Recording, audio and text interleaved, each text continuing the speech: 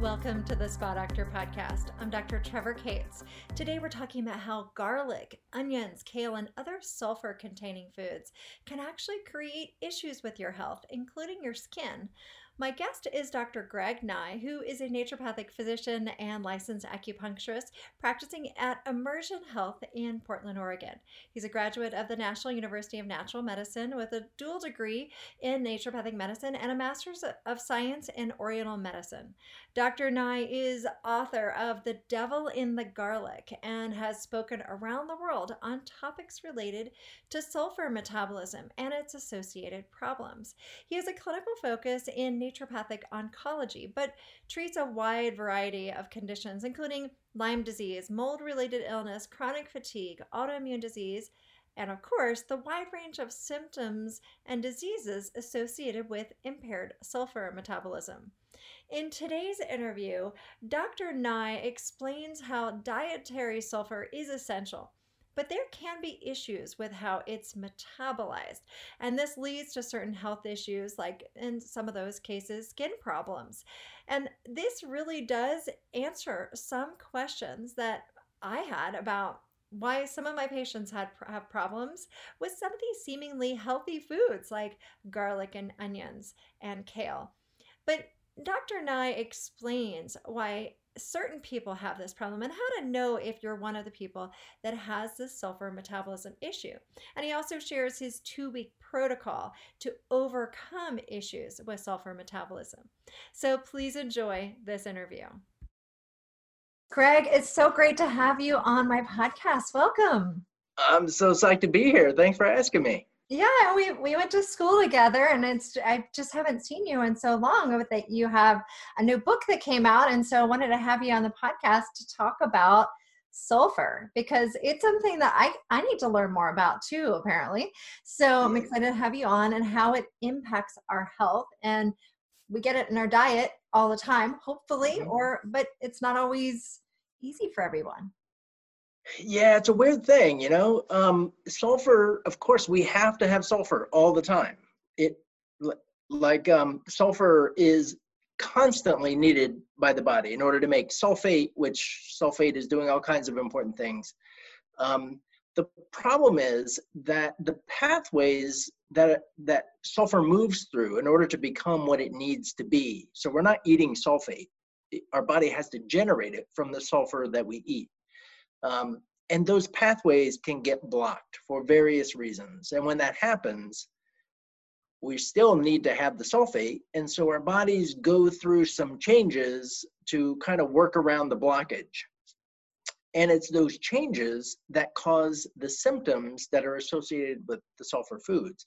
So it's this, it's not like sulfur is bad for people. It's only a matter of whether or not somebody has an issue processing sulfur. And there's really not a great way to find that out other than to go through this process of kind of reducing sulfur intake and doing some therapies to get sulfur processing right again. And then we reintroduce and find out how people do. Okay, great. So let's back up for a moment and talk about where does sulfur come from in the diet? And how does that, because there are a lot of different sulfur-ish words, that are around. So we want to make sure that we're focusing on the specific one that is in our food.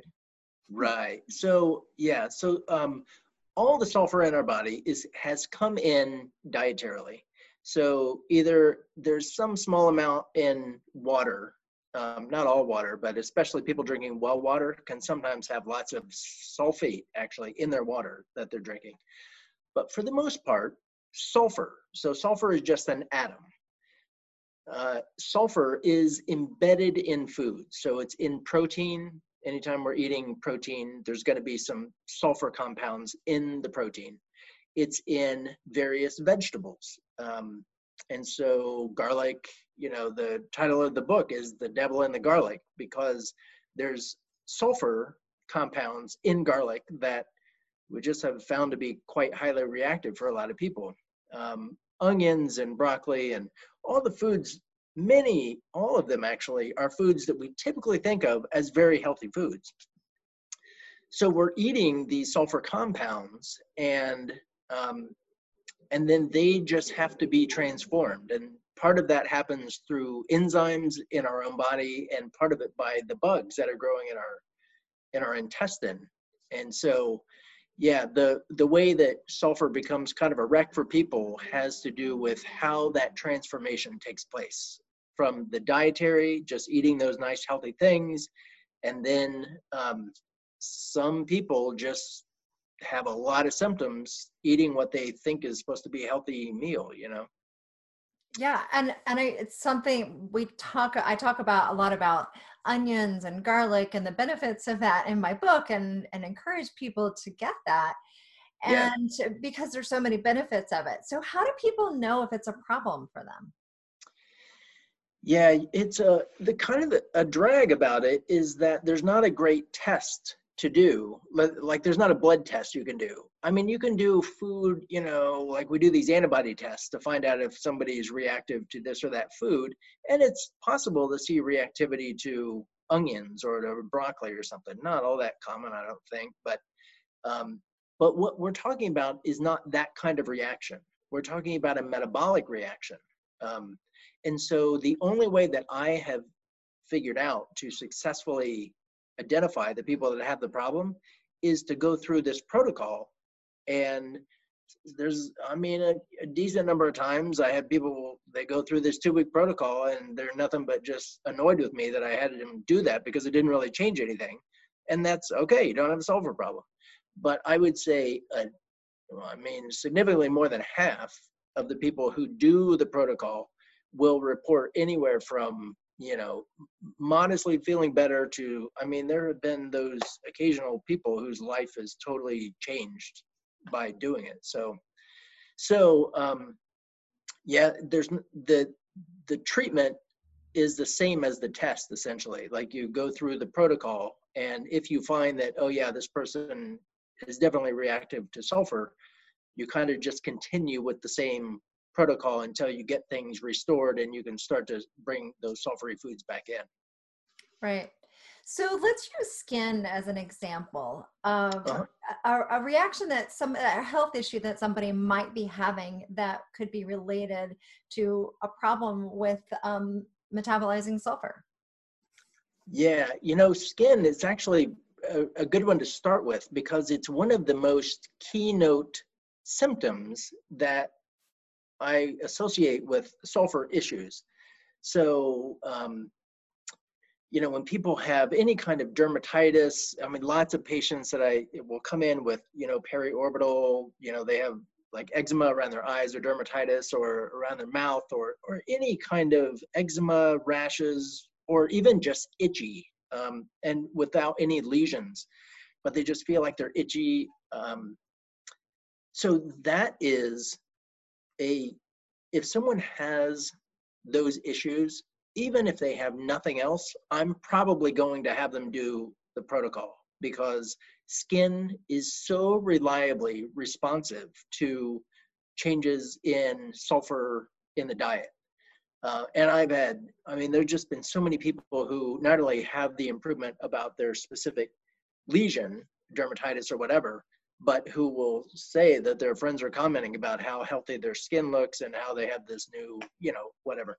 So skin is definitely a primary symptom that flags me that this is going to be a sulfur issue. And then there's just a few other questions that we want to ask to make sure it all lines up. Okay, and what would those questions be? uh, well, so the most common things that show up with sulfur would be brain fog is huge because ultimately, actually, just to go back a little bit to the what's happening physically when people with the problem are eating sulfur, what ends up happening is that instead of generating sulfate, which the body needs a lot of, SO4 is the chemical, the workaround is that the body generates this gas called hydrogen sulfide. And so in generating that, that's what causes the symptoms. And so it can cause irritable bowel and all kinds of inflammatory gut things. It's a gas, so it will go directly into the bloodstream. It just crosses the lining and goes into the bloodstream. And once it's in the bloodstream, it so hydrogen sulfide is needed for the formation of memory. But if we have too much of it, it messes up. It just causes brain fog. It can cause joint inflammatory kinds of joint pain. It lowers the heart rate, so people often have low heart rate or low blood pressure because it lowers blood pressure. So that's kind of a constellation of things that I'm asking people about. And then also there's this interesting crossover with alcohol metabolism. And so I'm very commonly asking people how they do with alcohol. And I'm not, my point is not to wonder how much they're drinking. My point is that often when people have a sulfur issue, they're going to have an alcohol issue. And so commonly you go through the sulfur questions and they've checked off most of the boxes. And then you ask them how they do with alcohol, and very commonly say, oh, I can't touch it. I have the worst, I have one drink and I've got a headache, or they have a very severe reaction. And that's because there is a crossover point. The enzyme that is needed for sulfur processing and the enzyme needed for alcohol processing share a cofactor. And so if there is this cofactor not available, it will shut down both processes. So alcohol is another question that I'm always asking. So is there genetic testing, any kind of SNPs or anything that can help identify this issue? Yes-ish. So genetics, I have people run genetic testing all the time, and I run it through, there's various databases that we can run those things through.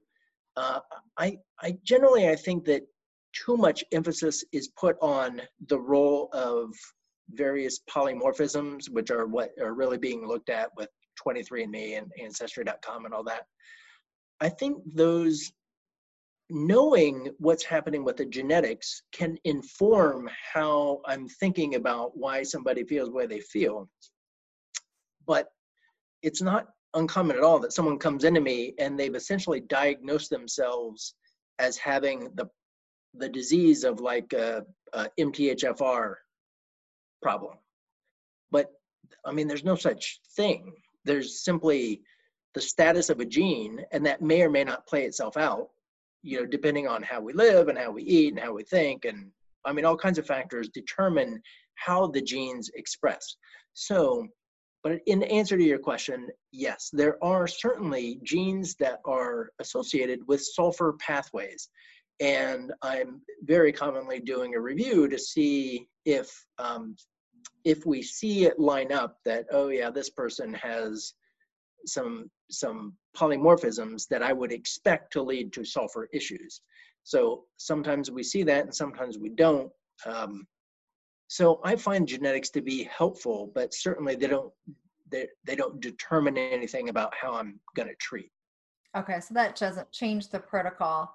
So I want you to explain the protocol that you recommend, but before you do that, I want to mention supplements, because there's certainly supplements that a lot of people take that have sulfur components to it. So they may also be taking those supplements, right, and having problems with them. That is such a great point that you bring up, because I have had half a dozen people who show up and they are feeling crappy for about 3 years, and they tell me that it's because they're detoxing. Because they're taking lipoic acid and glutathione and methionine and all these heavy sulfur compounds.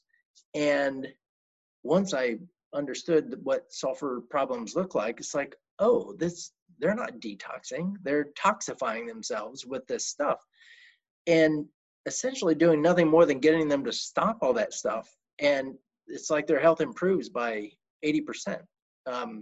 And so, yes, there are many, many compounds, many of the supplements that contain sulfur for a good reason, because it's part of the way our bodies detoxify. We have to have adequate amounts of sulfur in order to run those sulfation pathways that are completely necessary for detoxification. The problem is that sulfur is also used for other things in the body besides detoxification. And when the sulfur that's used in those other areas of the body gets messed up by environmental things that we're exposed to, or I mean, all kinds of chemicals will impact things in addition to dietary issues or whatever.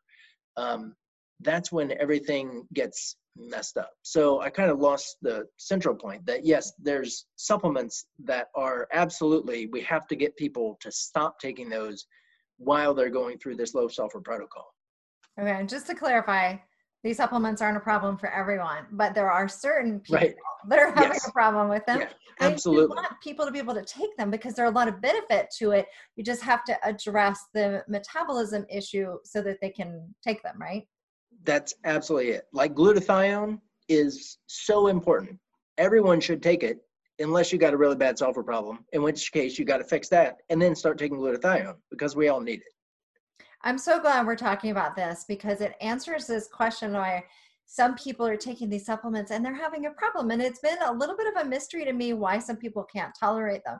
So let's go ahead and talk about your protocol. What exactly do you recommend to help address this issue? Yeah, so, and keep in mind that I work with a nutrition therapist, Maria, and she wrote the dietary protocol. I mean, there's a list of the usual suspects of foods that people are most likely to be reactive to. And there's the list of the top, I think 10 or 12 are in the book, but they are garlic by far and away. It's crazy how many people have resolution of their symptoms through the protocol, and as soon as they reintroduce garlic, all their symptoms are back. It's clearly the most reactive sulfur source. Garlic and onion and kale. Kale's another shocker. Many people will be symptomatic reintroducing kale. Eggs, and then the cruciferous. So broccoli, cauliflower, asparagus. Oh no, that's not cruciferous, but it's another one of the sulfurs. Brussels sprouts. And we also have people, at least for the first week, it's vegetarian because the biggest source of sulfur coming in is with meat products. And so now it's odd to me that very, very few people become symptomatic when they reintroduce like chicken or turkey, even though they're a very dense sulfur source. So there's something unique about the sulfur as it's packaged in meat that it doesn't seem to be reactive, not nearly as reactive as the reactions we see with the other vegetables. But those are the main foods, and they go out of the diet for 2 weeks. And then there's various kinds of supplements that support the process, depending on, I use crazy amounts of molybdenum. I mean, I'm not using a lot with each person, but I am giving everybody molybdenum because that's this funky little trace mineral. It's the one that crosses over with alcohol. You have to have it in order to properly generate sulfate. And so molybdenum, and there is, there's a particular form of vitamin B12, hydroxycobalamin, which lowers hydrogen sulfide levels. I'm often given, because many, many people that I'm working with have gut issues in addition to whatever else they might have. And so often part of this process is that you got to get their gut working again, or else they're never going to be able to have their sulfur. And so in addition to whatever I might be doing to support sulfur metabolism, there are also, like butyrate or glutamine or, the various things that we do to get guts healed up. We got to be doing all that stuff at the same time that we're working on lowering the sulfur intake, because that lowers the inflammation level. And while the inflammation is low, we can get the gut rebuilt, and then hopefully it can all come back together to expand the diet out. Because one point I do want to make for sure is that it is not a good thing to eat a restricted diet for a long time. Mm-hmm. And people get into this, they get stuck in an alley where they can't get out of it because they have willed away all these foods that they have been reacting to, until I seriously just had a conversation yesterday with somebody who's eating 3 foods. That's it. nothing, and that is a nightmare for our digestive tract, because the diversity of our gut bugs goes down, down, and down. And once that diversity is lost, you can't digest the foods that you used to be able to digest because the bugs aren't there. So punchline is, we bring the diet down by limiting those sulfur foods for a period of time, and then we have to move the diet back out. Our goal is to not have people eating that restricted diet for a long time. So in that sense, it's a very different kind of a diet than, the low sulfur diet is a therapeutic diet. It's like a prescription. You do this for this period of time and then you're done. As opposed to something like paleo diet or, ketogenic diet, which people do for years and they do fine on that. That's not the intention with the low sulfur diet. Right. And I think what you're talking about is so important, because I also have seen people with these very restrictive diets, and there's, most people can't live like that, but there are certain people that are like, I'm just fine with this really restrictive diet. And I would try and remind them it's not a healthy way to live, because you've got to get to the root cause. There's a reason why you can't eat all these foods, and we have to figure out why that is. We have to heal your gut. And now, I'm learning from you about the sulfur metabolism. It makes a lot of sense. Mm-hmm. Yeah, I think that's one of the most important lost messages in this. Now there's so many different diets out there that people are doing now, and it's so common that a patient is doing like 4 different kinds of restrictive diets all overlapped with each other, which is like, that is such a it's like, yeah, that doesn't work. It doesn't work for people, but they don't know what else to do because they feel miserable if they don't eat that way, which I get it. And so, the imperative is on us, I think, as practitioners, to educate people about the fact that that's not going to be sustainable. And, our job then is to do that work of helping people get their gut in a place where they can eat what they used to be able to eat, Like, we don't come into the world reacting to all these foods. We acquire those reactions. And so it's unraveling that. Yeah. Yeah, absolutely. Okay. So with your protocol, then you're adding in some nutrients and then also taking out the sulfur foods for 2 weeks. You're supporting gut health. What am I missing anything? Like that's the protocol is really around that. And then yeah. So, that's the main thing. So we have to lower the intake and we have to speed up the outflow of these sulfur compounds that get generated. And keeping in mind that we can eat a low sulfur diet, but unless we're fasting, we're not eating a no sulfur, where there's always sulfur coming in. And besides the sulfur that we're taking in, the mucous membranes that are always kind of flowing and getting part of the digestive process, it's all loaded with sulfur. And there are bugs specifically that will harvest the sulfur out of the sulfomucins that end up in our gut. So there's always going to be a supply of sulfur to the body. It will just keep recycling. But what we're trying to do is lower sometimes there's this deluge of, because people are cramming their morning smoothie full of kale and putting garlic in everything year round. These foods used to be seasonal, but now they're not seasonal, they're year round. And there's one enzyme that will convert SO3 sulfite, which our bodies make, to SO4. There's only one. And so all of that sulfur that comes in is got to go through this tiny little enzyme. Not all of it, some goes to do other things, but lots of it has to get converted to sulfate. And there's only that one enzyme to do it. And so there are many things that we do to slow down the function of that enzyme. And so if we're loading our diet with all these sulfur compounds, I think it just overwhelms the system, and it just backs up and up and up until it spills. And spills just means symptoms start.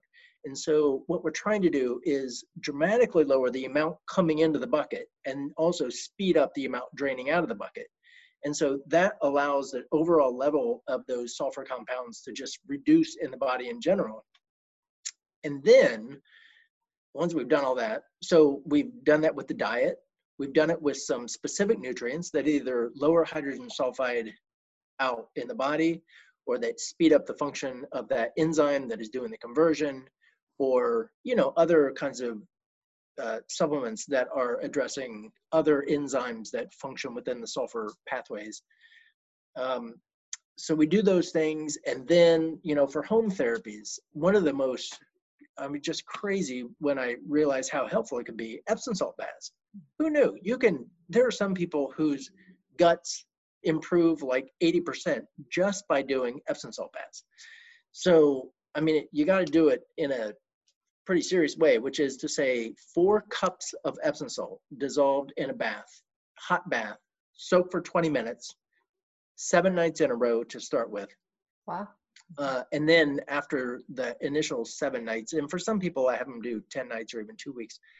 But then periodically you got to do maybe 2 or 3 of those nightly. And the reason is because that's magnesium sulfate. That sulfate goes into the blood transdermally. We know because somebody did a study on that. So Epsom salt baths in that high concentration will build up the sulfate levels in the blood, which is great because it doesn't have to go down the tube and run into the bugs that cause the problems. And so you get the sulfate that way. And the thing is, if you can increase your sulfate level in that way, you don't need the bugs anymore. The bugs are there to fulfill a purpose. So we have this idea that we have, the kill the bugs thing, like in the SIBO world or in, gastroenterology in general. When you got bugs that you don't want, you kill them somehow, whether with herbs or with antibiotics or whatever. What I think is those bugs are there because they're trying to do something that we're not doing otherwise. So if we can fix the problem, which is to get sulfate into our system with things like Epsom salt baths, we don't need the bugs anymore. That's the only thing that makes sense to me for why somebody could do Epsom salt baths in the way that I just described and tell me that they have dramatic improvement in their digestion, and not doing anything else. These are people that just send me emails because they heard a podcast or something like this, and they try it because they can just do it at home, and they have an improvement. Yeah, that's fascinating. Yeah, very amazing. Okay. And also, another thing that I'm kind of late to think about this, but I'm kind of bummed that I didn't learn about it. I knew about it, but grounding, which is this, the whole idea of just putting your feet on the earth. And this is more boring kind of biology that I'll go into, but part of the importance of these sulfur compounds is that they supply negative charge in the body. And so one of the effects of having your body on the earth, touching the earth, is that electrons flow into you, giving you this big bunch of negative charge. And there are lots of studies that will show all these beneficial effects of just standing on the earth for a while every day. So it's another thing, and I think it's just good for people to do. So Epsom salt baths, grounding, those are 2 things that everyone is doing along with, the rest of the protocol. Okay. And so 2 weeks, what do you notice in 2 weeks? Or do you continue it longer for people? Because you mentioned 2 weeks on the diet. Yeah. It's sometimes will go longer. Typically let's say we got somebody who is they got a sulfur problem, but we don't know that. So we put them on the protocol. One of the first signs that we know that, okay, this really is a sulfur problem is that they feel like hell for about the first 3 days of that protocol.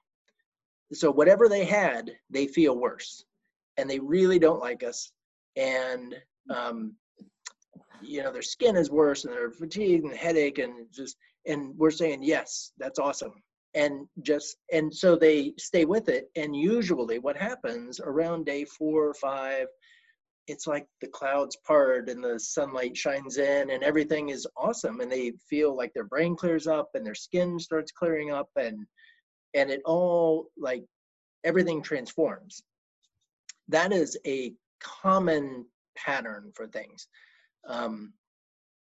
And then, by the end of 2 weeks, we start the reintroductions and we just watch for symptoms to show up. And typically, it's very rare that somebody is reactive to all the foods that they eliminated. Usually they're reactive to 1 or maybe 2, and we can identify that food and then, okay, you can bring all the rest in and hold that one out. or keep it minimal. Another pattern would be that people are on it and it's a much more gradual. They don't really go through what Maria and I call the sulfur dump, which, because I don't know what else to call it, but something that causes that exacerbation. I think it's just mobilizing a bunch of compounds that were not getting mobilized. But other people, they don't have that, but it's a more gradual process, but can definitely say that, by the end of the 2 weeks, what if they came in, gas and bloating, or one of the most common symptoms that are associated with it. And it's very common. By the end of 2 weeks, people don't have that at all. Or, brain fog, or whatever their symptom was, they're just describing it's reduced by usually a pretty significant amount. There are, some people, the way that I would go longer than 2 weeks is if somebody really is not doing well until maybe day 10, and then they start to notice their skin is starting to clear up at that point. Well, okay, then I'll, extend it a little beyond, but I don't like to go too far beyond there. And then, obviously there are the people that it doesn't do anything for, and then, all right, well, let's go to plan B. I certainly, I don't think sulfur issues explain everything, but I do think it's one of the more overlooked ways that we can kind of investigate why somebody feels the way they feel. Right, absolutely. And it seems simple enough. Like what you're describing doesn't seem that hard, especially if you give it 2 weeks, and within that 2 weeks, if you don't notice a difference, then maybe that's not the issue. We want to look at something else. But if it is, then you can start eating these foods again, which is so great. Yeah. Even the people who don't really notice significant change by the end of 2 weeks, I still always have them reintroduced one by one. Because often people will say, oh yeah, there's that headache that I used to have, and that they don't really even think about. But so it's not, there are times when somebody will still notice a reaction once introducing a food, even if they didn't really notice the benefit. But there are others who just doesn't help at all, and which is fine, that's awesome. It's not a sulfur problem. Yeah, absolutely. Okay, so let's talk about a little bit. So this is great to know that that's an option for people to find that out, to address this issue. So for people who aren't necessarily having a sulfur issue, but you mentioned something that was interesting to me that I want to bring back up. And that is that we tend to overdo it with garlic and kale and certain things. Like that's so typical of our culture, that we find something that is good. And so we're like, let's get more of it. Let's put kale in everything that we consume. So I want you to talk more about that. What is the right amount, and how often should we be eating things like garlic and kale? I would say there's no, I don't think there's a general answer to that. I do think that if we were to get back to eating seasonally, I think it would dramatically lower the amount of sulfur that we're taking in generally. But there's certainly people who can obviously have lots of it and have no negative effects. I actually do fine with sulfur. I don't personally have a sulfur issue, and I've never discovered an amount of kale or garlic or whatever that causes me any kind of symptoms. But there are other people who if they get a whisper of garlic in their food in any way, they'll have a headache, or their neck pain comes back, or a rash, or, the variability is quite dramatic. And I have my ideas about why that would be, but I don't know of any guidelines really for people other than don't be ridiculous. Right. Yeah, moderation. Yeah. Of course, that's key. And I have I kind of am a little bit embarrassed that I don't know when kale is in season. Is it a fall crop? I guess I need to do some research on that, because we have gotten so far away from seasonal eating. I live in Park City, Utah. We really don't have much in the way of certain seasons. We don't have a long growing season, so we get so much of our produce just brought into. Yeah, I think that's it's universal. And another issue actually, even with local eating. So it so happened Maria pointed this out to me. I didn't realize the Pacific Northwest, where I am, is an area where the soil is depleted in molybdenum, that funky little mineral that is needed to process sulfur. And so even if someone is eating nice, local, organic grown stuff, we're not getting necessarily adequate amounts of molybdenum in our diet that way. And so, there are other reasons besides toxicity. Of course, I mean, I have a whole chapter in the book about glyphosate, Roundup, glyphosate, and which is like, it was scientifically designed to mess up sulfur metabolism. It's just crazy what it does to sulfur. And I've written a lot about that. But so clearly you have to look at toxicity issues, but also, just local organic foods may not be enough to keep us processing all this stuff the way we need to anymore. But I got away from your point about seasonality, which, I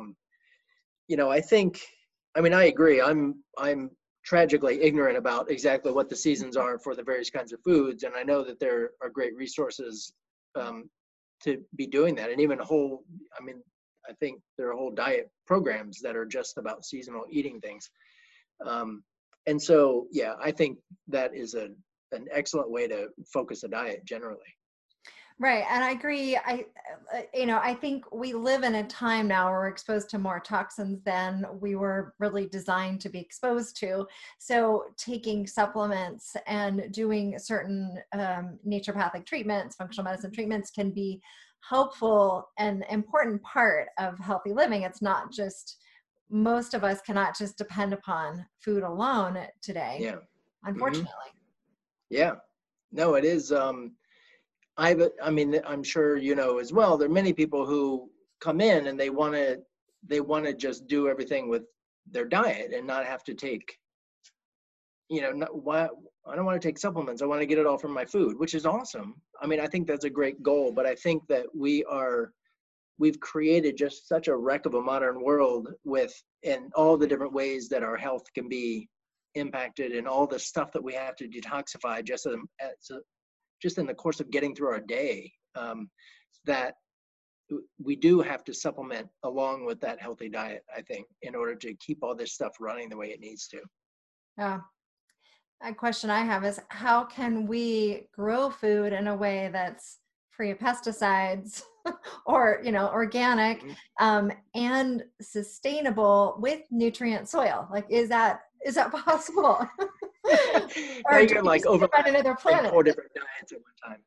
Yeah. So wait a minute. What is the question? It's more of a statement. I didn't expect you to have the answer. Okay, good. No, that is the challenge. I mean, that's the real, that's the paradox of living in the modern world, that we know what we're supposed to do, but it's impossible to do it. Like even people eating a predominantly organic meal still have glyphosate in their system. Like, there are studies that show that even organic eaters, because it's so prevalent in our environment, and so they're just things that even if we don't know that we're exposed to them, we're exposed to them. And we do our best. I think about naturopathic medicine as I just think of it as risk management and damage control. Like, those are the 2 things that we are trying to accomplish. And so we manage our risk the best we can. We eat organic whenever we can, and exercise and local foods and all that, managing risks. And then there's going to be damage that we can't even mitigate. And so control the damage. Take glutathione, as long as it works for your system.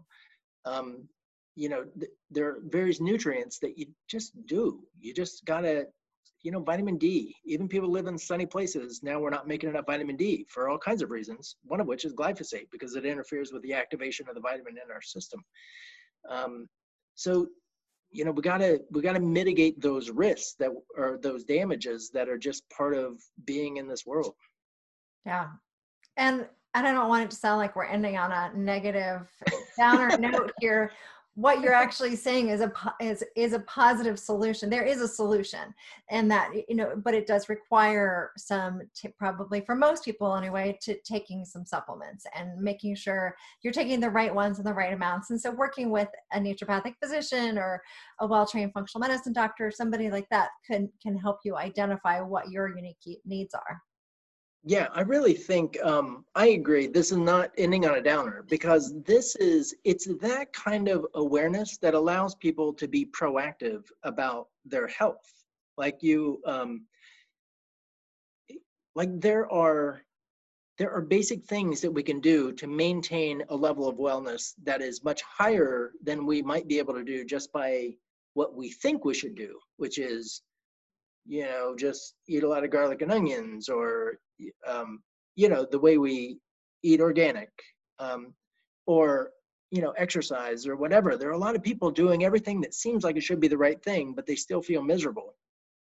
And like part of that being proactive is simply to know what can be inhibitors of feeling fully vital, even in somebody who feels that they're doing all the right things.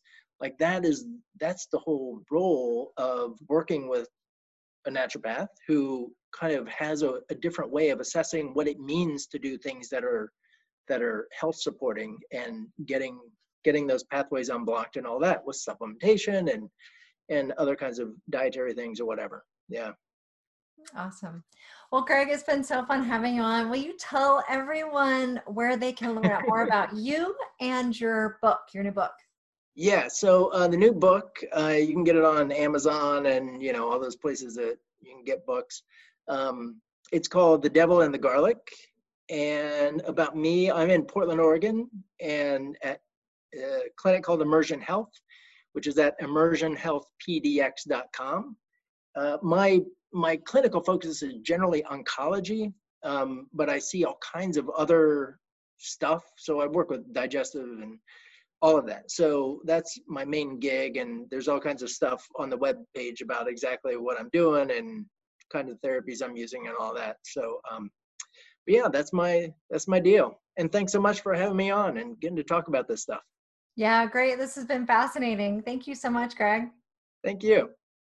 I hope you enjoyed this interview today with Dr. Greg Nigh. To learn more about him and where you can get his book, you can go to thespadoctor.com, go to the podcast page with his interview, and you'll find all the information and links there. While you're there, I invite you to join the Spa Doctor community so you don't miss any of our upcoming shows and information. And you can find out what messages your skin is trying to tell you about your health at theskinquiz.com. Find out your skin personality type and how that's connected to the root causes behind skin issues at theskinquiz.com. I also invite you to join us on social media. The Spa Doctor is on Facebook, Instagram, Twitter, YouTube, and Pinterest. Join us there, and I'll see you next time on the Spa Doctor podcast.